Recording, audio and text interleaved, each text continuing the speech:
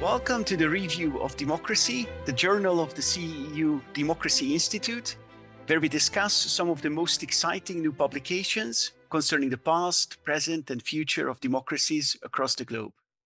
I am Ferenc Laczó, and it is my very special pleasure to be hosting Yaroslav Trofimov today. Welcome to the show, Yaroslav, and thanks so much for joining. Thanks for having me. Great to be on the show. Great to have you. By way of a brief introduction, Yaroslav Trofimov is the chief foreign affairs correspondent of the Wall Street Journal. He has reported on most major conflicts of the past 2 decades, and his current work focuses on the Russian war of aggression against Ukraine.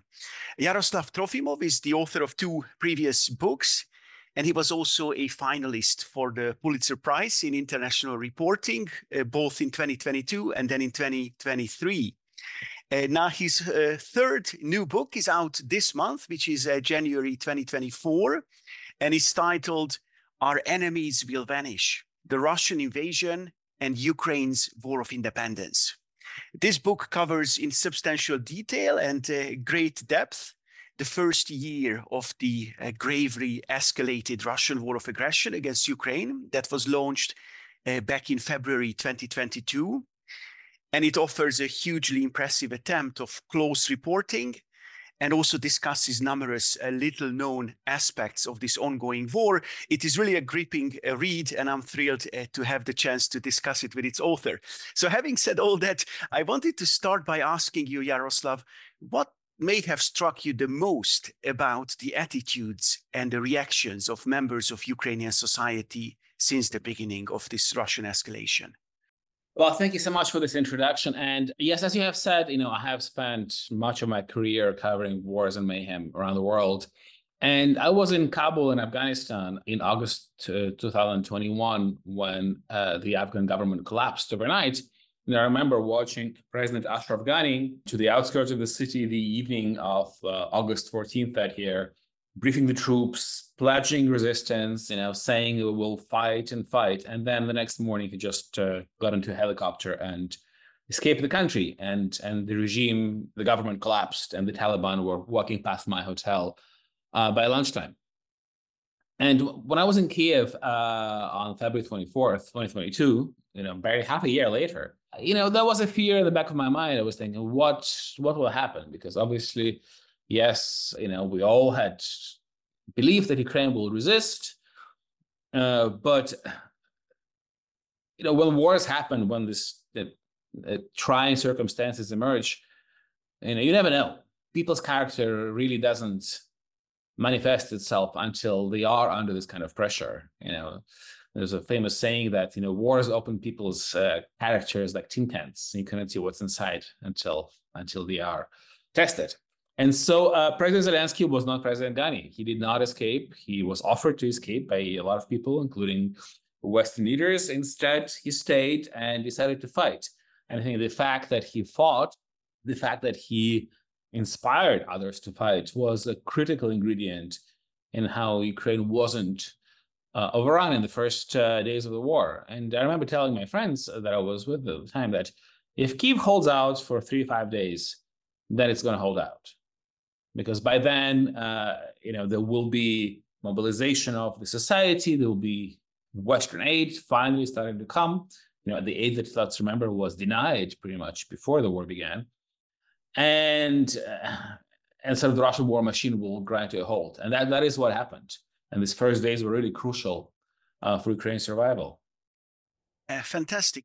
Now, as a member of a small team, you have crisscrossed Ukraine and reported from a host of key locations of this conflict. So could I ask you how you have chosen the locations where you really wanted to be and what exactly you were trying to find out in those different places?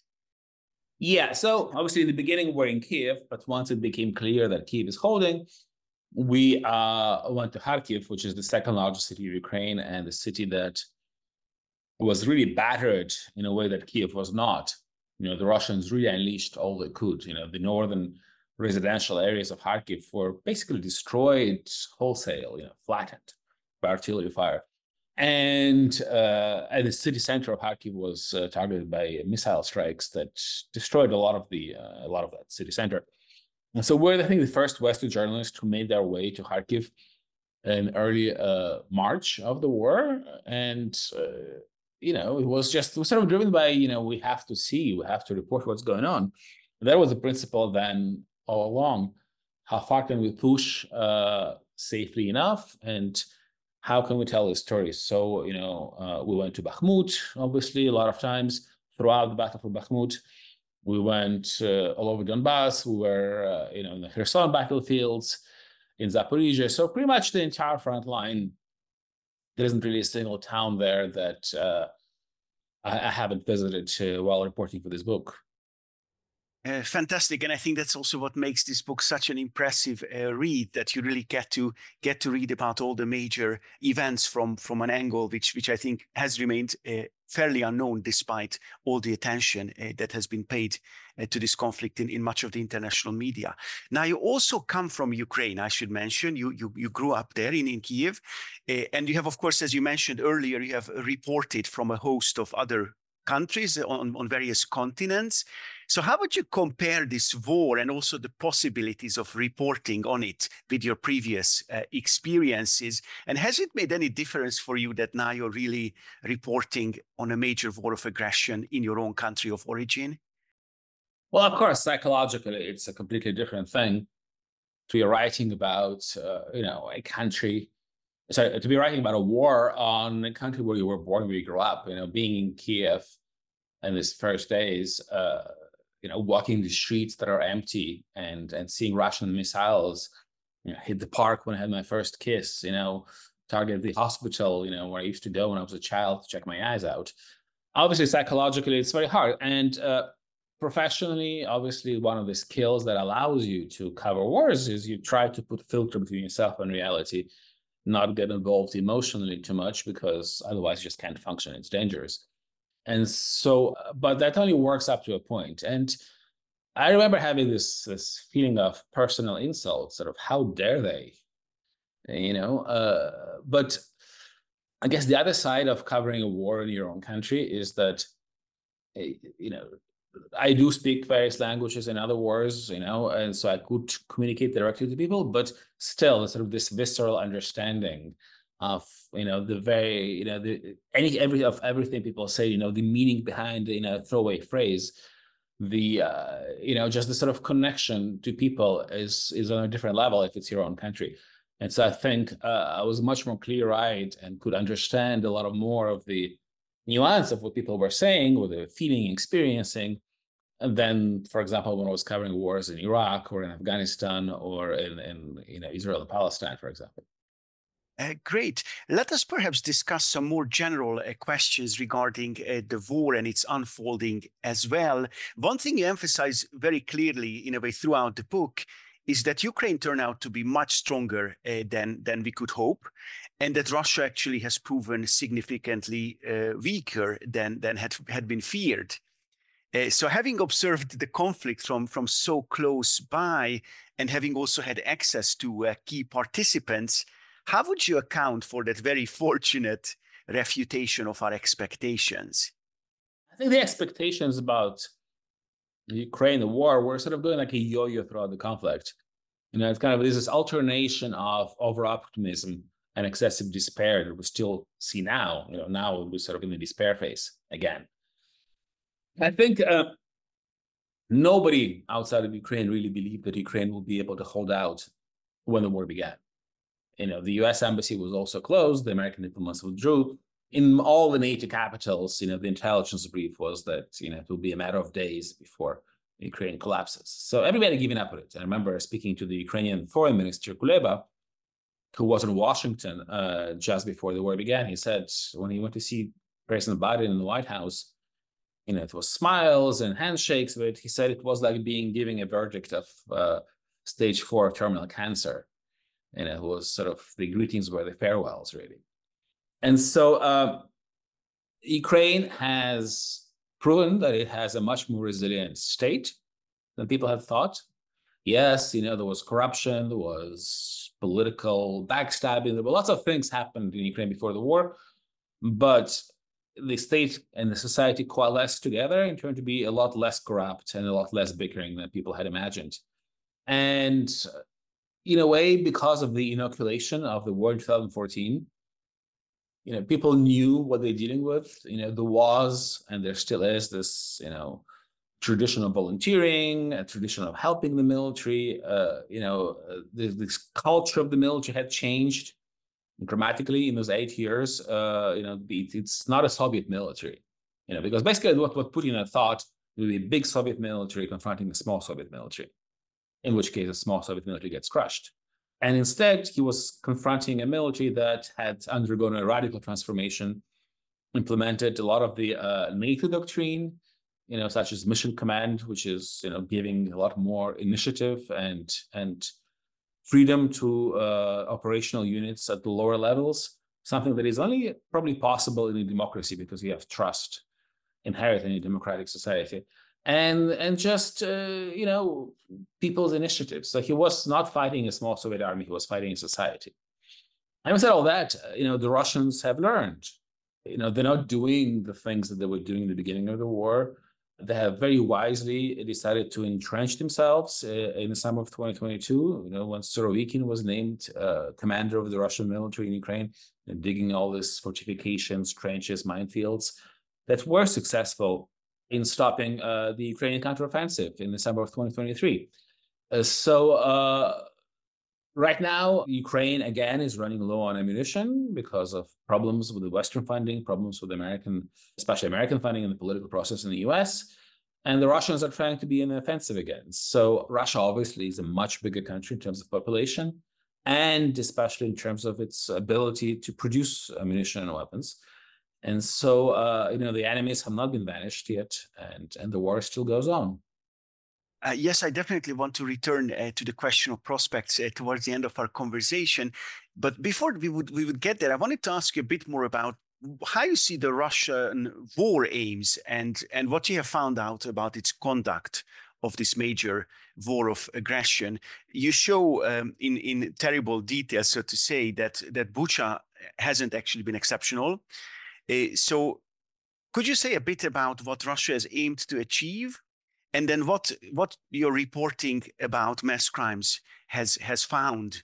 How would you describe the scale of destruction that Russia has wrought since the beginning of the escalation? So I think the Russian war aims have not changed. The Russian war aim is the destruction of a Ukrainian state and the annihilation of the Ukrainian nation, culture, language, elites. They were pretty open about these aims.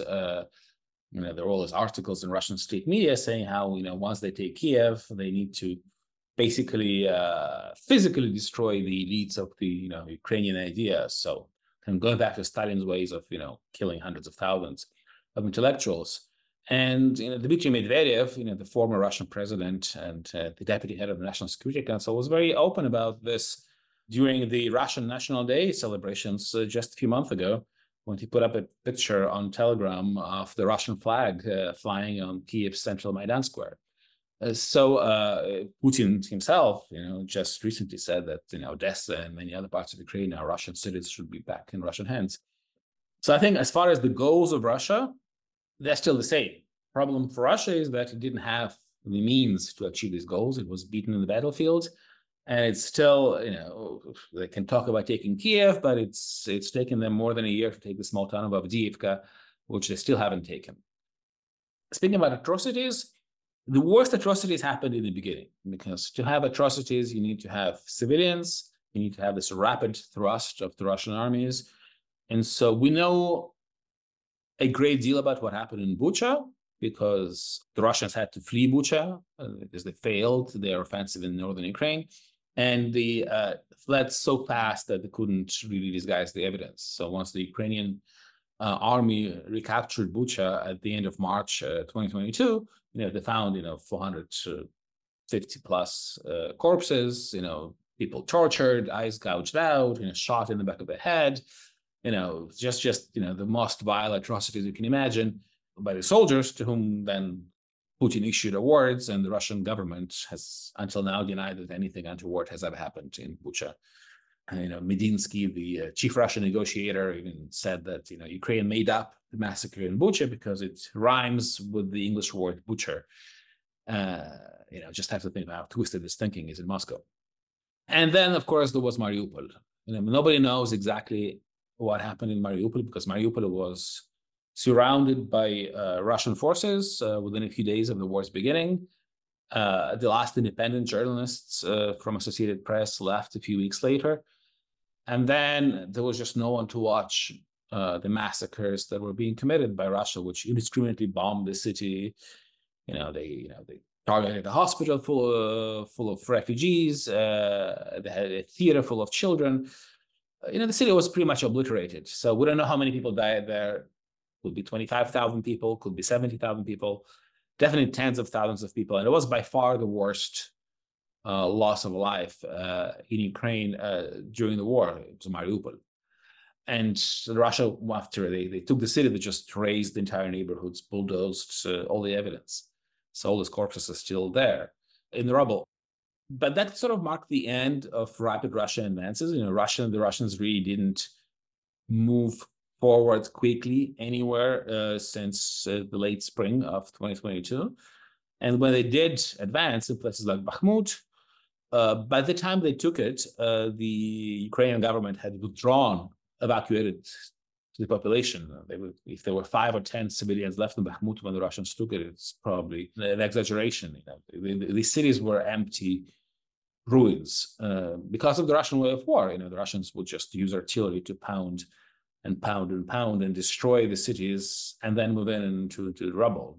That's the story of Bakhmut. That's the story of Popasna. That's the story of Lysychansk and Severodonetsk. So because of that, now we're not really seeing this extent of civilian casualties and human rights abuses that we saw in the early days of the war. Obviously, things are still happening in the occupied territories. There is no independent press allowed. There is no human rights organizations allowed. Ukrainian children are being taken to Russia. But because there is no fighting there is not much of an organized insurgency either, you're not seeing Bucha-like atrocities now at this stage of the war. That doesn't mean that it wouldn't happen if Russia were to break through. And Ukrainians are fighting as hard as they are because they're certain that if Russia were suddenly to break the front line and capture Kharkiv or Zaporizhia, that would be another Bucha and another round of bloodshed and exactions and atrocities that is inevitable, considering, if you look at the history of this war, but also the history of Russia trying to suppress Ukrainian identity over the centuries. Thank you so much for that substantial response. I also wanted us to return to something you briefly mentioned earlier, which is a very important question, the question of Western commitment and Western support. You cite Ukrainian Foreign Minister Dmytro Kuleba, who has complained that there is kind of a perverse logic to Western support, right? When there is a major crisis in Ukraine, then support for the country increases. But whenever breakthroughs could really be achieved, then support suddenly remains limited. So those breakthroughs actually cannot be achieved. So how would you describe the relationship between the Ukrainian leadership on the one hand and its Western supporters on the other? How has this relationship evolved since February 2022? Well, at the beginning of the war, Ukraine was on its own. The only ambassador that stayed in Kiev, the only NATO ambassador that stayed in Kiev through the war was the Polish one. And the Polish government and the Polish people were really outliers in terms of providing help in those early days. Then, once the West realized that Ukraine is not collapsing, obviously, they started first by supplying, light weapons, such as, portable missiles against tanks and aircraft. And eventually, towards the summer of 2022, Western made heavy weapons, first artillery and artillery shells, then HIMARS, which proved a very efficient weapon in the hands of the Ukrainian troops by destroying Russian supply lines. And then, kind of a bit too late, by the time that Russia had already entrenched itself in the early part of 2023, tanks and fighting vehicles such as Bradleys and Strykers and Leopards, and the combat aircraft, the F-16s, are still in the pipeline and delivery is unclear. And I think a lot of that was driven by fears of Russian response, and especially the nuclear response, because Russia, let's remember, in the very first day of the war, in the morning when Putin announced his so-called special military operation, he said, I'm warning the West, do not interfere, because otherwise you will see a response the likes you have never seen in your entire lifetime. And this caused a great deal of self-deterrence on the part of the West, especially at critical moments, such as September 2022, when Ukraine was on the offensive, broke through the lines in Kharkiv, was retaking parts of Donbass, was advancing in Kherson, and the Russian army was about to collapse. And at that critical point, Putin started making nuclear threats. If you remember, in September, Russia annexed 4 Ukrainian regions, didn't actually control in full. And Putin said it's not a bluff. Now that these regions are Russia, we will use all the means at our disposal, which was a pretty open nuclear hint. And American officials tell me this is the moment where they fear that the nuclear stability of a Russian nuclear strike is at its highest. And so they really sought to calm down the Russians. Support for Ukraine was curtailed at the time. Ukrainian requests for more ammunition, more artillery, and certainly for tanks were denied at the time. And Ukraine really lost this historical opportunity, because let's remember, in September, October 2022, Russia had maybe 100,000 combat troops in all of Ukraine, battered, with lots of casualties, under-equipped. And Putin, because he had been unwilling to accept the idea that his special military operation is not going to plan, had been refusing mobilization. So this was really the moment to strike, to break through. But there was a fear in Washington that a catastrophic collapse of the Russian army would be one of the triggers for a Russian nuclear response. And so Ukraine wasn't supplied with enough material to really exploit this catastrophic breakthrough that was within reach at the time. And then it just became too late. Putin mobilized hundreds of thousands of men. And by the time Ukraine launched its counteroffensive, the following summer, it was a bloody slog that didn't achieve breakthroughs, and the historical opportunity was lost. Yes, indeed. Now, you conclude the book by stating that Ukraine had won the war for its independence and wouldn't disappear from the map. But then you also close the epilogue with the words, "A long, grueling fight lay ahead." So were there perhaps any major surprises for you since February 2023, where the book basically closes? And how do you see the prospects now, nearly a year later? Yeah, well, I think that despite the fact that Putin has not given up on his original idea, the battle now is over where the boundaries of Ukraine will lay. Will Ukraine include the Donbass or not? Will Ukraine include the coast of Zaporizhia or not? So the question is really about the configuration of Ukraine. And as we are speaking, about 18% of Ukraine is occupied by Russia. That includes areas that were occupied almost 10 years ago. That includes Crimea and Donetsk and Lugansk cities. So 80% of Ukraine, more than 80% of Ukraine, is free and under government control. And it doesn't look like in the foreseeable future, the Ukrainian statehood and the Ukrainian independence could really be destroyed by Putin.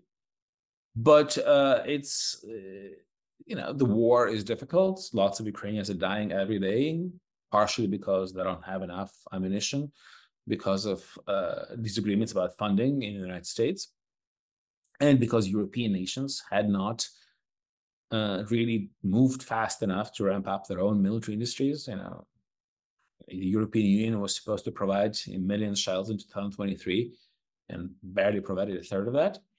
So all that matters. But Ukraine has won the war of independence. It has not won the war of territorial integrity. Great. Thank you so much for that illuminating response and for being on the show today, Yaroslav. Great to be on the show, and I hope your listeners like the book. Thank you so much. Once again, I have been discussing with Yaroslav Trofimov today, whose outstanding new book, Our Enemies Will Vanish, has just been released. I hope you have enjoyed our conversation about this essential publication. Until the next conversation here at the Review of Democracy.